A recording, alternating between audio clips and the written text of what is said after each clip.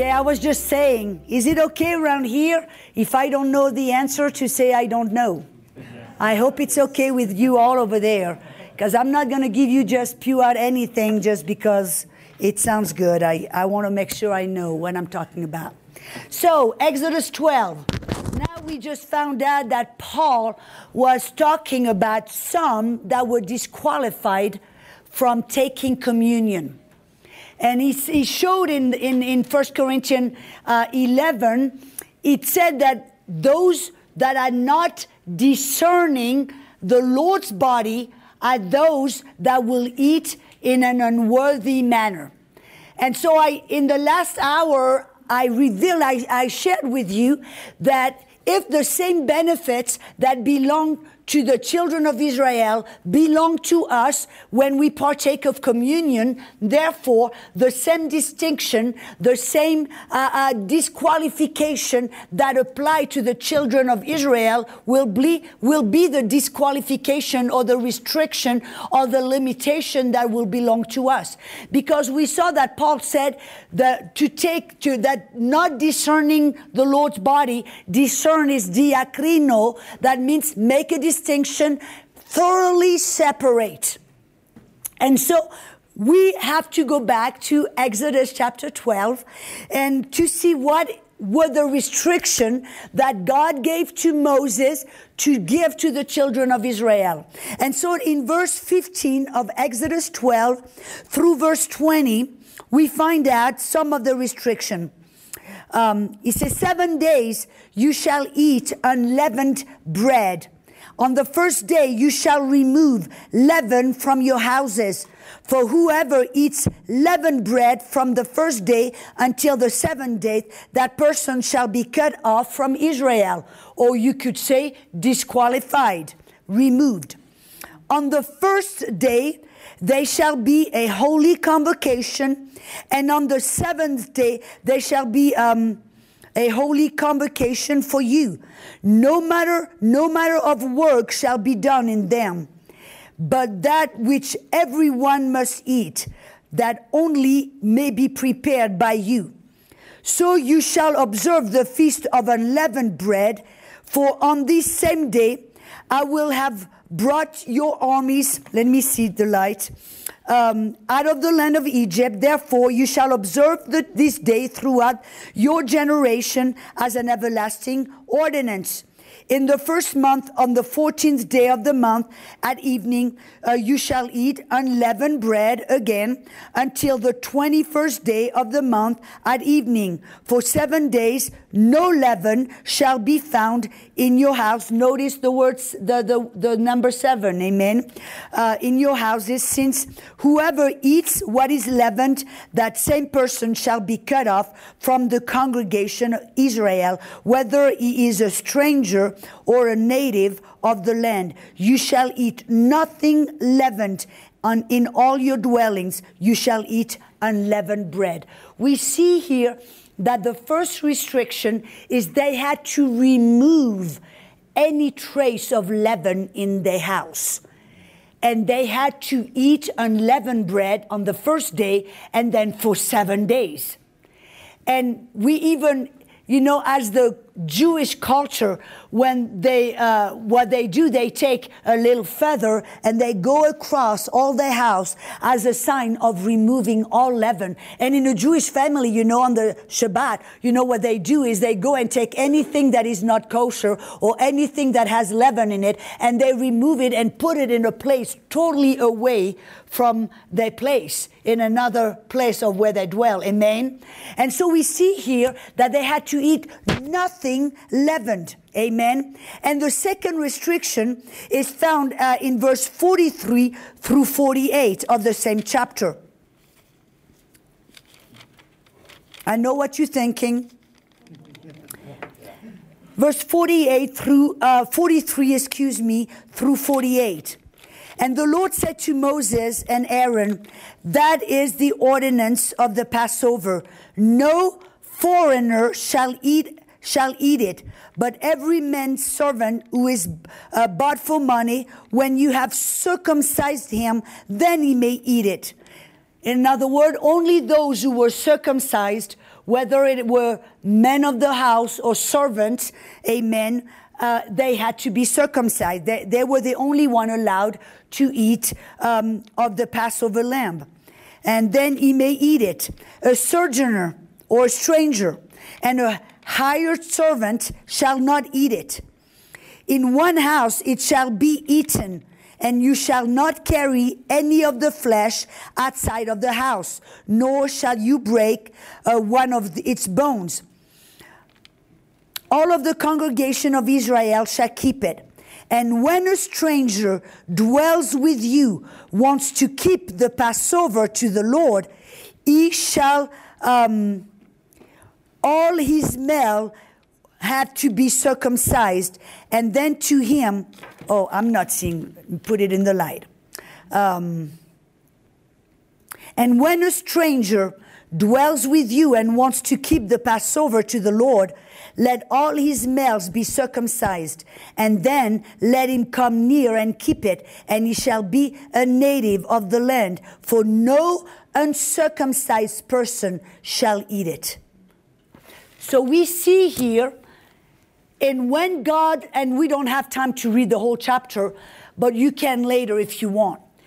But you can see here that in the ordinance of the Passover lamb, the only two restrictions that God gave to the people of Israel were to no leaven in their house. They had to eat unleavened bread the first day and 7 days after that.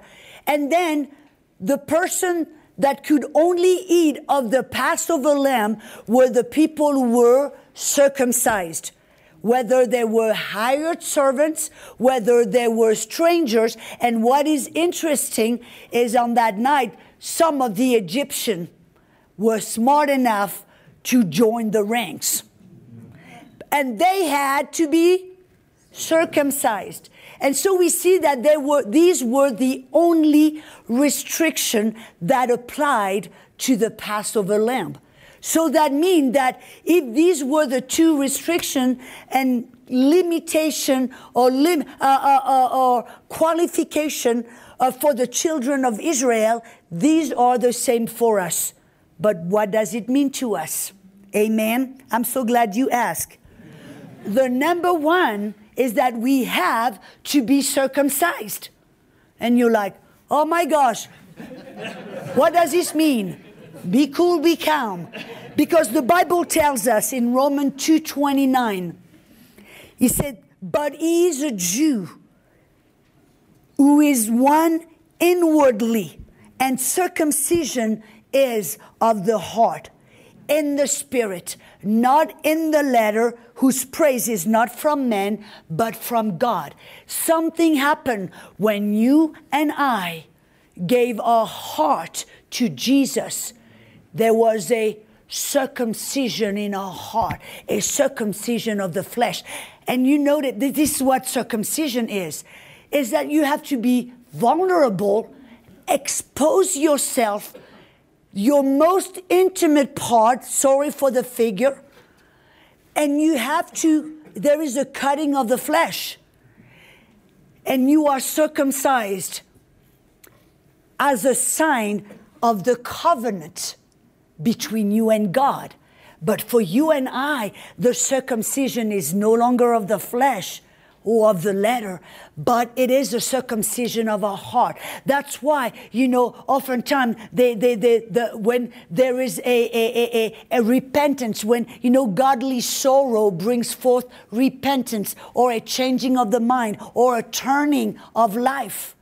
And at that moment, when we accept Jesus, our heart is circumcised. There is a sign of a God's covenant within our heart. And what happens when you are circumcised in your heart? There is a cutting in your heart. When you do something outside of the covenant, it hurts. Amen. And even, I don't know how it was for you, but I remember when I accepted Jesus, nobody told me about Jesus. I had a supernatural encounter with God, and I was a little Catholic who didn't know anything about God. Nothing.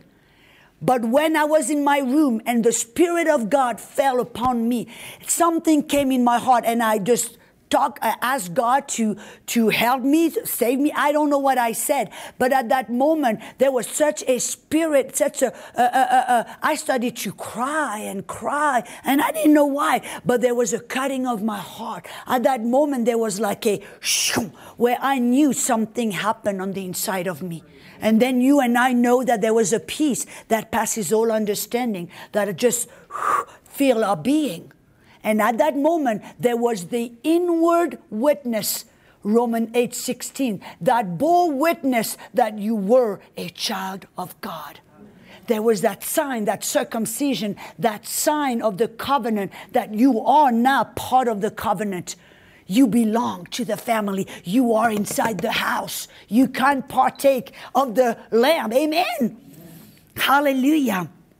And then the second restriction was they had to remove all of the leaven from their house. And the only bread they were allowed to eat was bread with that leaven. The first day and then 7 days. And you know that 7 is the word for perfection. You know, like there is 7 days in the week. Amen. 7 shows a continuity, something that is so perfect that you have to continue to do it. But here the question is, what is leaven? That we arrive to the big thing, don't we? What is leaven? Contrary to what most people think or what most people have been taught, leaven is not sin. We've got to stay with the Bible, don't we? What does Jesus say about it? Luke 12, verse 1, Jesus revealed. And you know, the New Testament brings us revelation from the Old Testament. And the revelation that we have from the New Testament is a perfect revelation. Because you remember what Hebrew 1:3 says, that Jesus is the express image, the imprint, the perfect revelation of the Father. If you want to, he said, until this day, no one had seen God.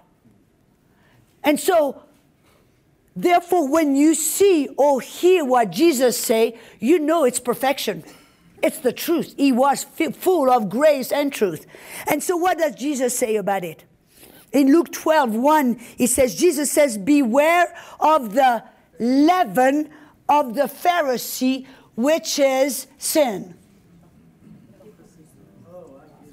Oh, some of you were asleep. I caught you. No, I'm joking. No, here it says, beware of the leaven of the Pharisee, which is hypocrisy. And what is hypocrisy? Hypocrisy, I looked at the definition. It says it's to play a role like an actor. To pretend to be something you're not. To deceive, and listen to this, to deceive and I'm going to try to say it. Purposefully give a false impression of who you really are. Have you ever heard that? You know, people say, I don't want to go to the church, it's full of hypocrites. What they really want to say is that there are people, they know them. They know how they lived 6 days of the week. And then they come to church going, hallelujah, praise the Lord. That's what they're talking about. They see those people and then they go to church and pretend like goody tissue, like everything is good, everything in purpose, hallelujah, praise the Lord. There is a double standard.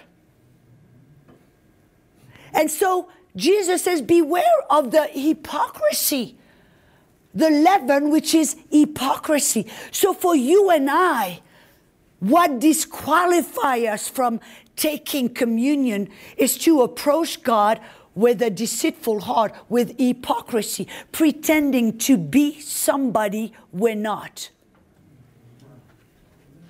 Now let me backpedal a little bit. Yes, Lord, thank you. Let me backpedal a little bit. For the circumcision. Let me think a second. How do I do that, Lord?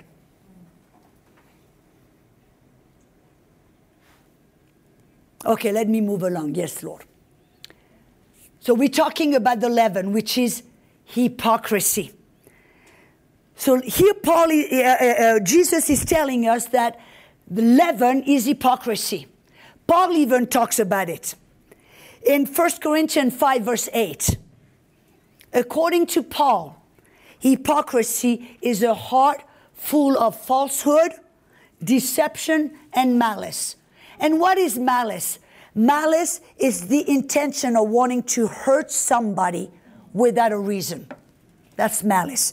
So Paul says that in 1 Corinthians 5:8, he says, let us keep the feast, not with old leaven, nor with the leaven of malice and wickedness, but with the unleavened bread of sincerity and truth. Paul also reveals to us, amen, and you notice it's in the context of communion, right? Paul reveals to us here that, again, leaven is playing a part. To have a heart that is false, deceitful, and wicked. And did you notice in the Bible that wickedness is different from a sinner? When in the Bible it talks about the wicked, it's not talking about the sinner. It's always a difference. The sinner and the wicked. Remember Psalm 1? It makes a distinction between the sinner and the wicked. Why? Because the wicked, they sin intentionally, purposefully, with delight and desire and intention. They want to hurt people. They do it with malice. They do it with purpose. Do you see the difference?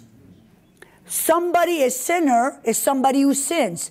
But a wicked is somebody that not only sins, but delights in it and wants and do it with intention, with purpose, and wants to even hurt others and deceive.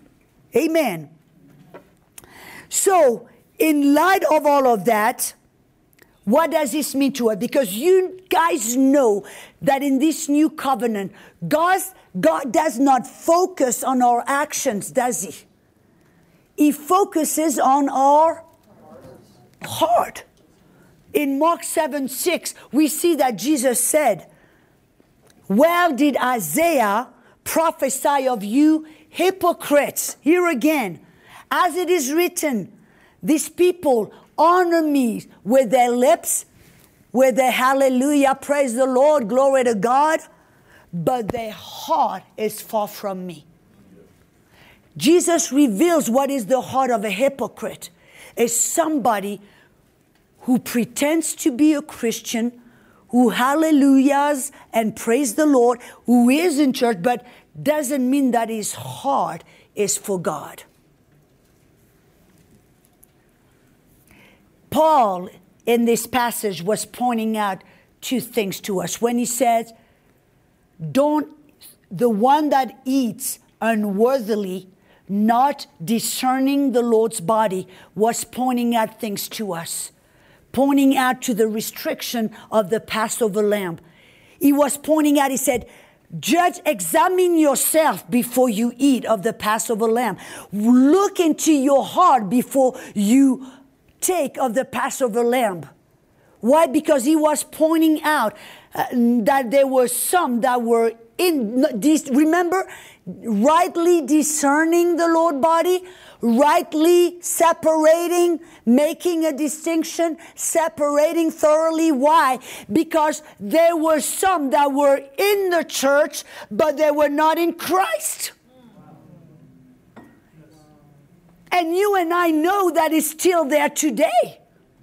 You can go in a church and people can go, hallelujah, praise the Lord, and they can be in the church, but it doesn't mean that they are in Christ. And Paul says, hey, examine yourself, check your heart, make sure that you are truly circumcised of the heart, make sure that you are truly part of the covenant, that you are truly born again, because remember the Passover lamb, if you are in Christ, the judgment will go over you, the plague will go over you, but if you are outside, what was happening to them?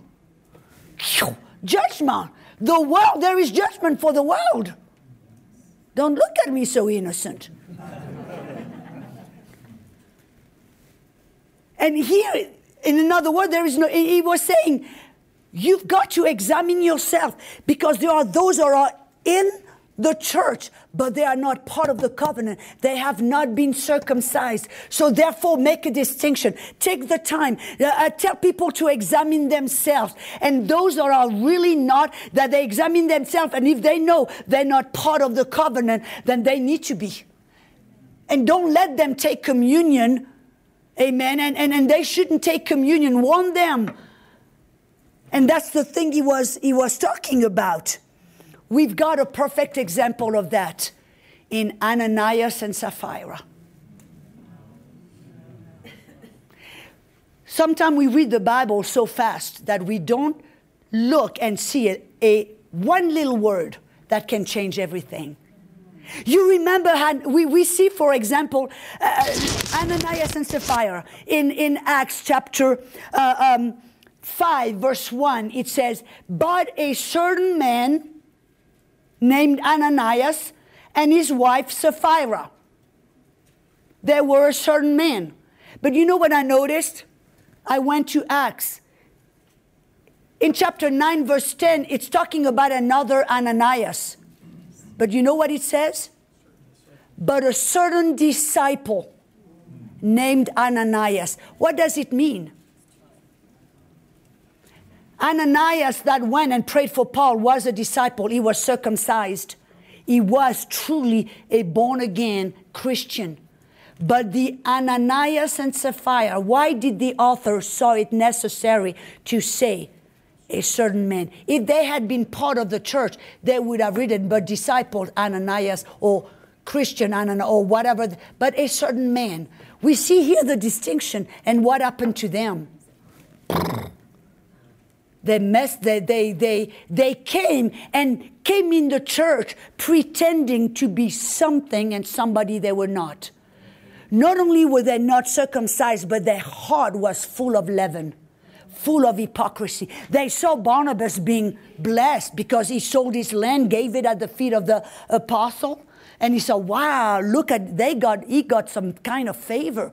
He got a place by the apostle. And now he's traveling, he's doing this and that. And they had plotted deceitfully, intentionally, purposefully deceived and manipulated and went pretending to be somebody they were not and deceived the church. And we know what happened to them. So that's what Paul is talking about and pointing to us. Amen. Paul was also pointing out, amen,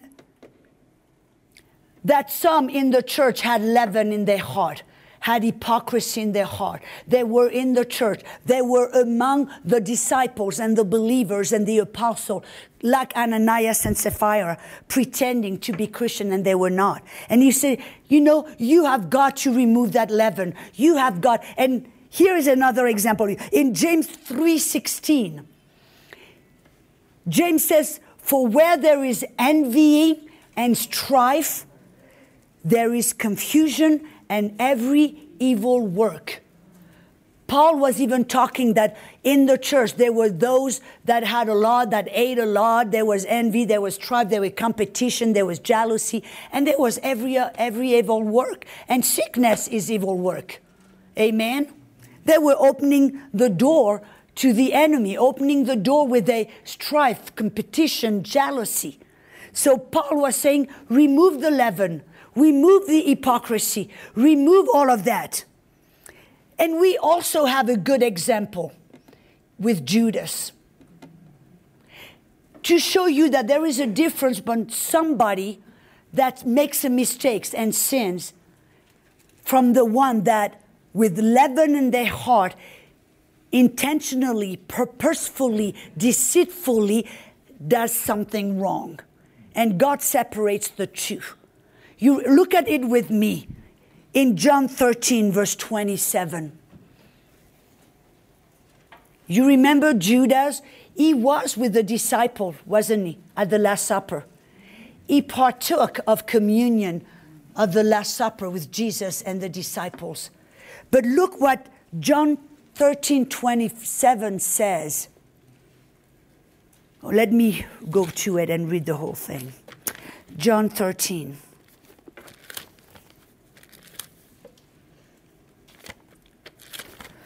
I want to hurry because I want to leave some time for the question.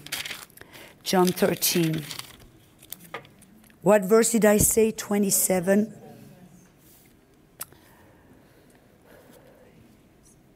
Let me just back up a little.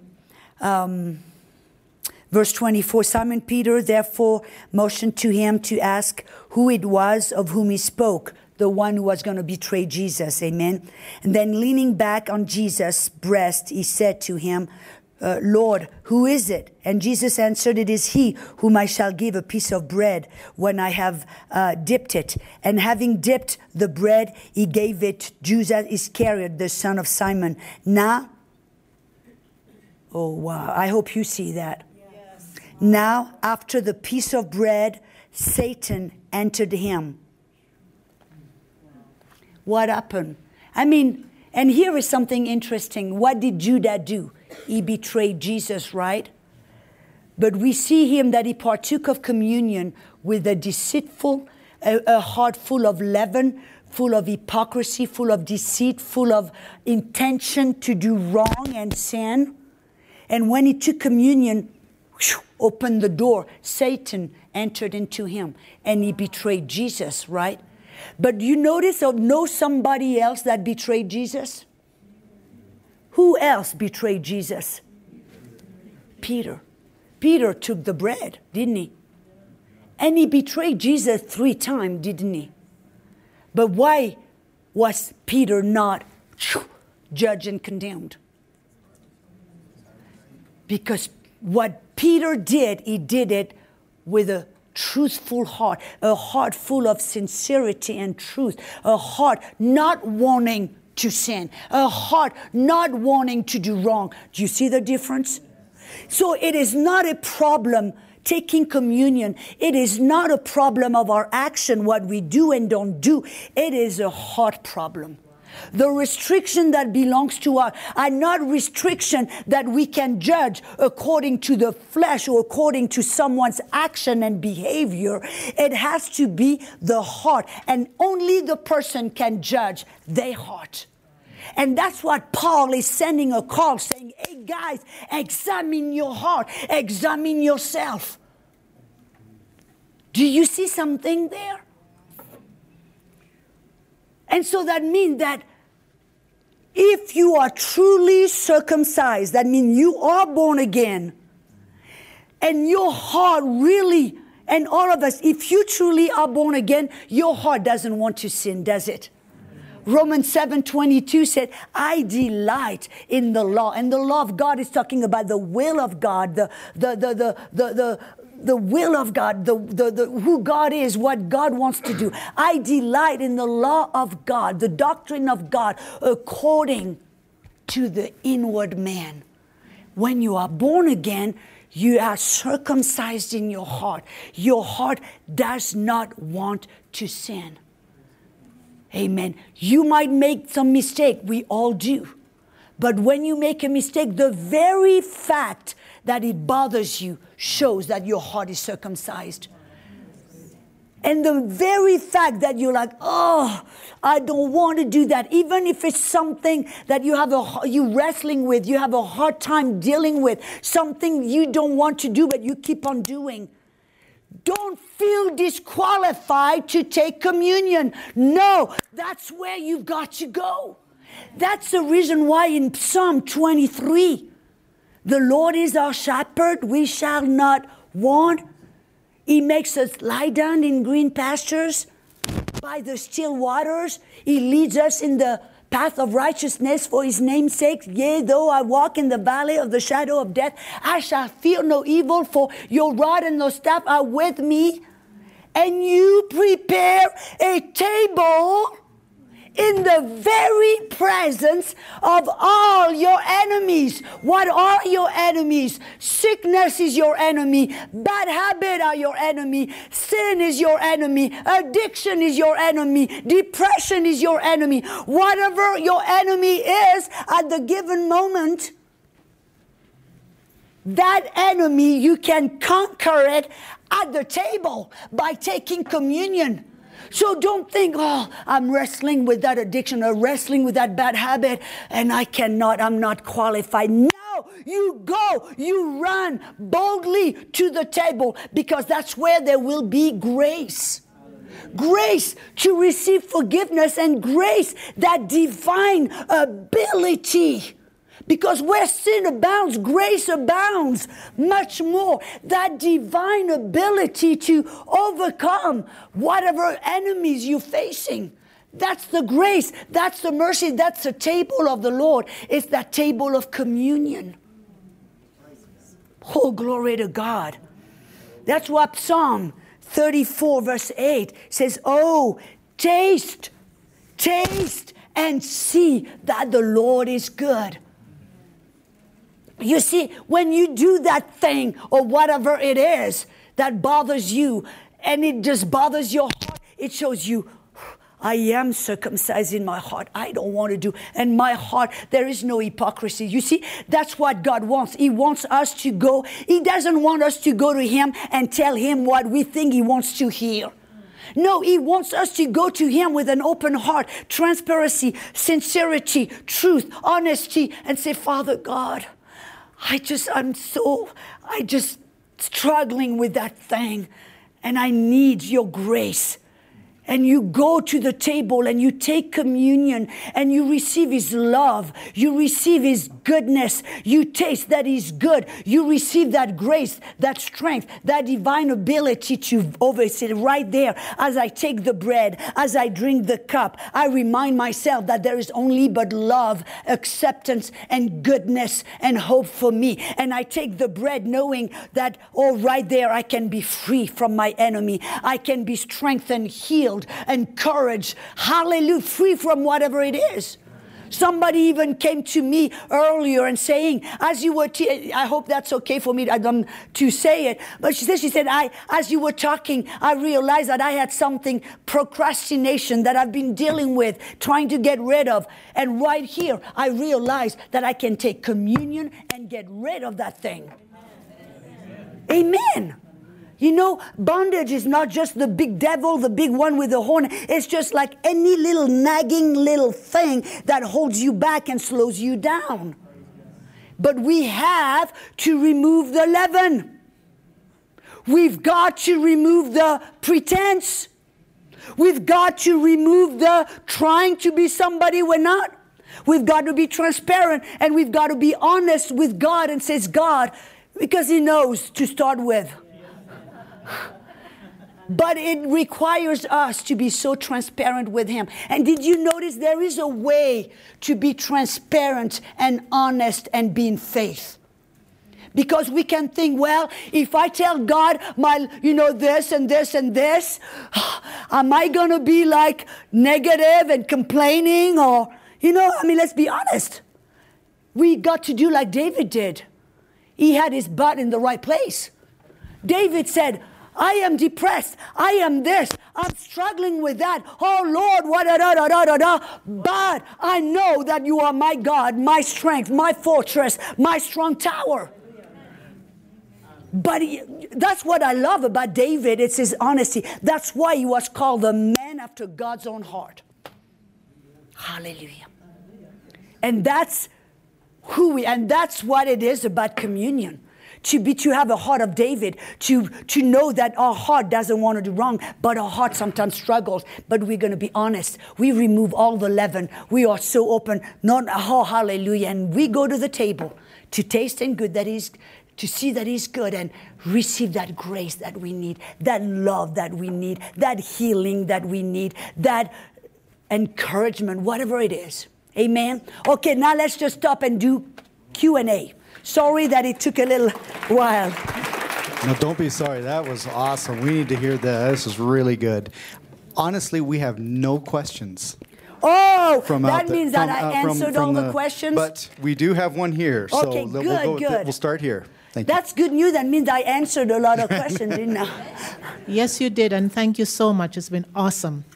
I wanted to know, you said that it's up to the person to judge their heart.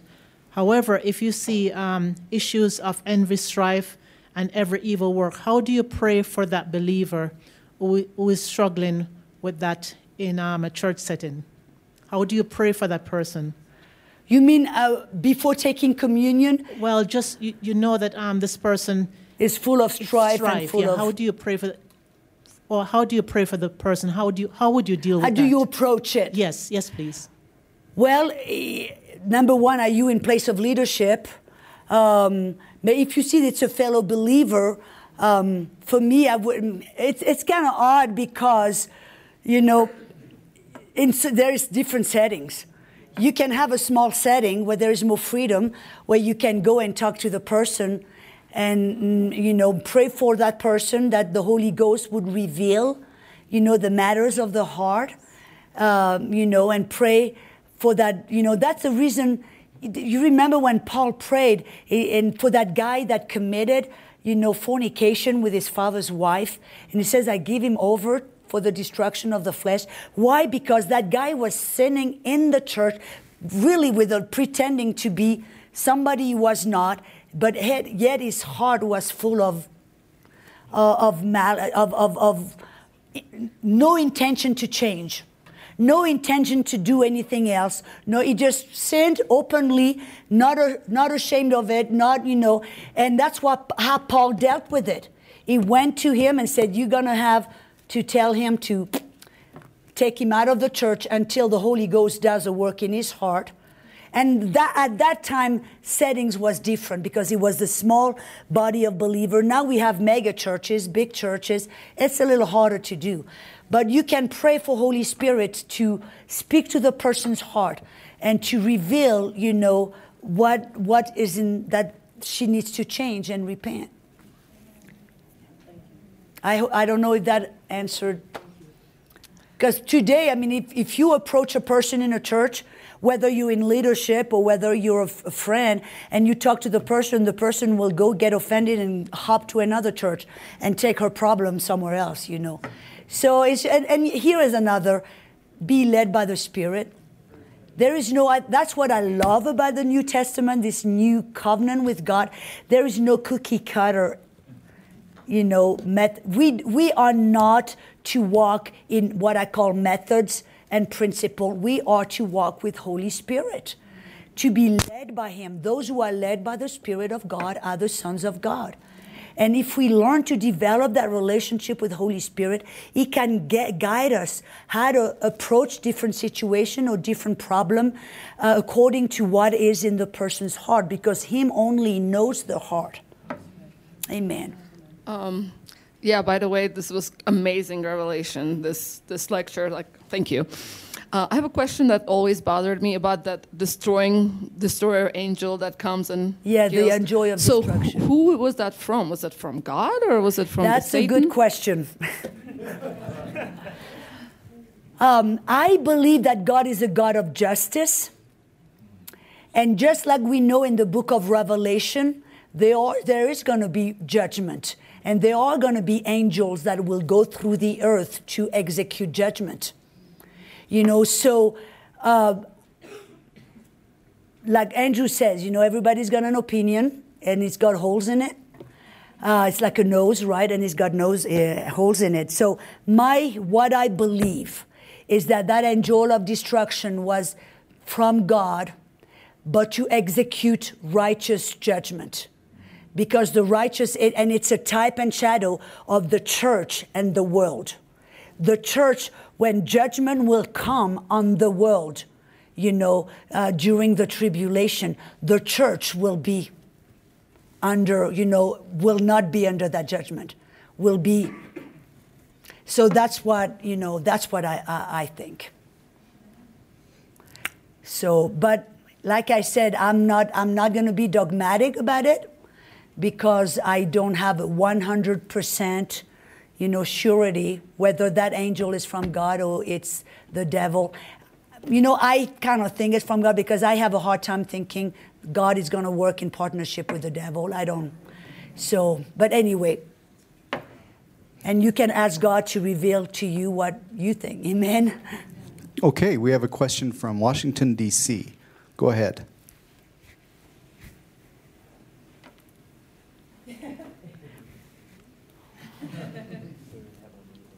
They have not unmuted themselves yet. Washington, D.C., go ahead and unmute yourself and ask your question about the 7-year-old taking communion.